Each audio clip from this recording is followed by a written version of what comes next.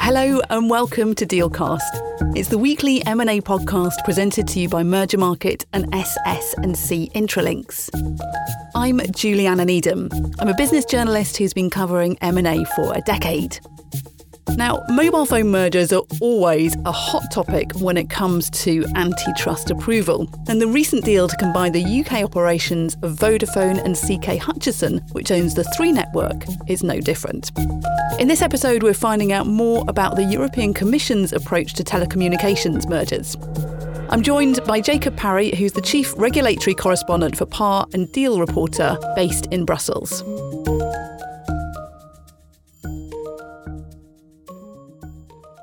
Hi, Jacob. Thanks for joining me today. Hi, Juliana. Thanks for having me. So let's start with looking at the big deal that was announced last month, Vodafone and Three. Can you talk us through that deal and give us some insight into why it's taking place now, please? So this is a deal that has been in the works for a long time. Rumors of the transaction first came about last May, and it took almost a year before we saw a deal announcement. Per the deal, Vodafone will take a 51% stake in the enlarged group, while CK Hutchison will take a 49% minority stake. Telco consolidation, mobile consolidation in the UK has long been a hot topic. We saw notably in 2015 the attempt to merge 3 and O2. That was later blocked by the European Commission. And there's ongoing litigation concerning that veto that we might get into a bit later. So this is not the first time that parties have tried to make a 3 to 4 merger, but if you talk to Vodafone or Hutchison, they see the market as being quite different than it was in 2015. There's really a need to invest in broadband and 5G rollouts. They also point to the fact that their return on investment is a lot lower than it has been at historic points. So all that makes for a real need on the part of telcos operating in the UK to find ways to improve their returns on investment. And a 3 to 4 merger that takes out one competitor is seen as being the most effective way to do that. And we'll come on to the European Union in a minute, but this deal is taking place in the UK. Can you talk through what hurdles the deal faces from UK regulators, please? So this deal will face a double review. First, it'll face the review by the UK Competition and Markets Authority, which has the final say on any merger in the United Kingdom, although I'll add an asterisk to that we might get into later. The second review that it needs is a foreign direct investment review under the National Security and Investment Act. That latter review is not expected to be particularly problematic. There have been some concerns floated about CK Hutchison, given it is a Hong Kong-based company. Some concerns floated about its connections with the Chinese state. Given that it's going to minority stake, that's probably not going to be an issue. Of course, more interesting is the competition review. CMA will obviously be in the lead, but the Office for Communications, or Ofcom, will play a decisive role in the regulatory review. Ofcom deals with these players on a daily basis, and the last time that we saw a attempted merger in this space, the 302 deal, one of the factors that really helped kill the deal was Ofcom's vocal opposition throughout the European Commission's review. We have some reason to think that perhaps Ofcom's position has changed. They issued a paper last year that seemed a little bit more open to that 3 to 4 consolidation. It also really acknowledged that there are concerns about the ability of UK telcos to invest in their networks. So that's being pointed to maybe as a bit of a green shoot. But again, at the end of the day, it will be for the CMA to decide. And I think we are going to be in for a very long and quite detailed review before the CMA comes to a decision. And so that's the UK. Can you talk us through what the picture is in the European Union? Are there the same attempts at consolidation there? So For years, going back to the 2010s, we've seen various attempts by telcos across the continent to consolidate. We At the beginning of Executive Vice President Margrethe Vestager's term, we saw an attempt in Denmark to consolidate the market. I think if you talk to the telcos, what they see is the facts on the grounds have changed. There are the same imperatives that there are in the UK for investing in the rollout of broadband and 5G. And another factor that's you hear often when you talk to people in the sector is that telco services are being used more than ever by OTT or over the top services. Think of Netflix or Facebook Messenger or any other big tech platform that is quite intensive in their use of data. We have a proposal in the European Union to potentially add a sort of big tech tax in the form of the fair share proposal. That's currently something that the European Commission is considering, obviously facing a lot of pushback from the tech sector and from other voices. But that's also to say that there continues to be this push. There also is other efforts by telcos to try to find a way to improve their return on investment. And then, of course, lastly, there are the deals, most notably MásMóvil Orange, which has been under review by the European Commission for the last few months. And I don't know if it's worth getting into that deal specifically, but that's definitely being taken as a bellwether for how the European Commission might assess future in-market consolidation in various different European countries. Why don't you put it in a nutshell for us? What is the deal with that deal, and how is it being viewed in Brussels?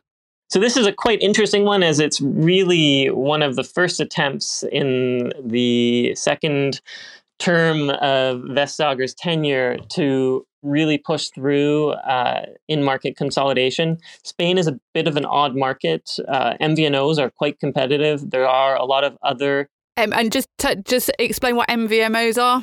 So that is a mobile virtual network operator. So that's the mobile phone networks as we know them. Well, it'll be the firms, if we think in the United Kingdom of Tesco or other players that have networks that are deployed on top of the sort of main networks that would be operated by a Vodafone or a Telefonica.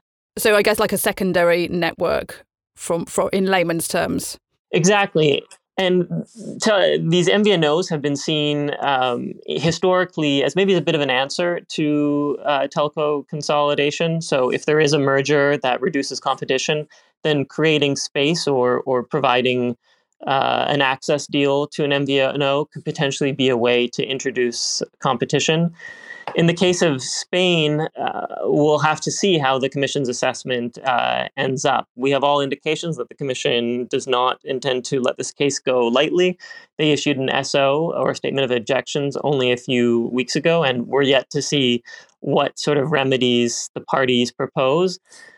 All said and done, we should have an answer by September as to what the Commission thinks of this transaction. And I think whatever the Commission decides on this transaction will be indicative of future deals that it might assess in the sector. And the EC has historically been opposed to 4-3 mergers. Do you think, given the changing landscape, that could be set to change? I think it depends who you ask. And I don't even think the Commission has one view on this necessarily. If you talk to someone like Executive Vice President Margrethe Vestager, who we should note will be leaving potentially quite soon, her answer is always that there's no magic number. It doesn't matter if it's 4 players, if it's 3 players. What matters are the competitive dynamics in the market. In fact, what she really encourages, and this has been the long-held position of the European Commission, is cross-border integration. So to see sort of deals that see telcos in one market enter into another market or consolidate across countries. The fact is we haven't seen much of that. And I think that sort of ultimately leads to what is sort of the second view in the Commission, and I think a view that is widely held in the member states as well. And that's the fact that the telco companies are not making a return on investment. Big tech companies are using a lot of data, and that share of profits is ultimately going to tech firms in the United States and not to European players. If you look at the comments like someone like Commissioner Thierry Breton, who is the Internal Market Commissioner, who I should also say is a former French telco executive himself.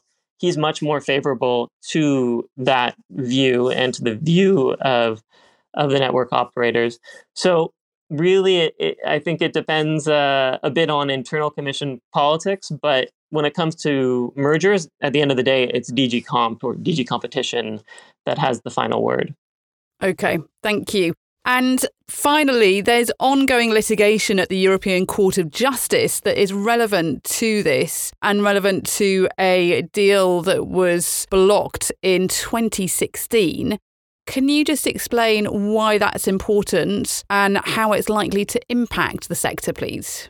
So that deal 302, which I mentioned a bit earlier, which was vetoed by the European Commission in 2016, it's had quite a long life, or that veto has had quite a long life since the European Commission's decision. In 2020, the EU General Court ruled in favor of the parties in what was a bit of a shock decision, one that was seen as potentially having a precedent for any attempts at horizontal consolidation. Since then, we've seen the opinion from the Advocate General of the European Court of Justice, Julianne Cocotte. She's much more favorable to the Commission's position, and I think that there's the widespread expectation that not a whole lot will change with the judgment. Effectively, the same dynamics insofar as the Commission being disfavorable to in-market consolidation will continue. But of course, it is really interesting mood music to both the Vodafone 3 deal in the United Kingdom and to the MásMóvil Orange deal. For Vodafone 3, of course, the United Kingdom has left the European Union, and the ECJ does not have jurisdiction in this case. Of course, if the ECJ decision contains language that is quite damning of in-market consolidation in the UK, I think it makes sense, and that would at least be, its reasoning would at least be considered by the folks at Ofcom or the CMA. As for MásMóvil Orange, if there was some dramatic decision on part of the Commission that was in favorable, or on part of the Court of Justice that was in favor of the parties, I think it, of course, would make would add a twist to the Phase 2 review, and I think it's something that they would like. But of course, we've looked in the past, and the Advocate General follows the opinions, or the Advocate General's opinions are followed in the vast majority of instances, at least in terms of the big picture of a judgment. So really, I think what we'd be expecting is continuity from the courts. Great, Jacob. I have no doubt that we'll be talking again about this in the future. Thanks very much. That was Jacob Parry, who's the Chief Regulatory Correspondent for PAR and Deal Reporter based in Brussels. Thanks for listening to Dealcast, presented by Merger Market and SS&C Intralinks. Please rate, review and follow the podcast. You'll find us on Apple Podcasts, Spotify, or look out for your Merger Market news alert. For more information, have a look at our show notes. Join us again next week.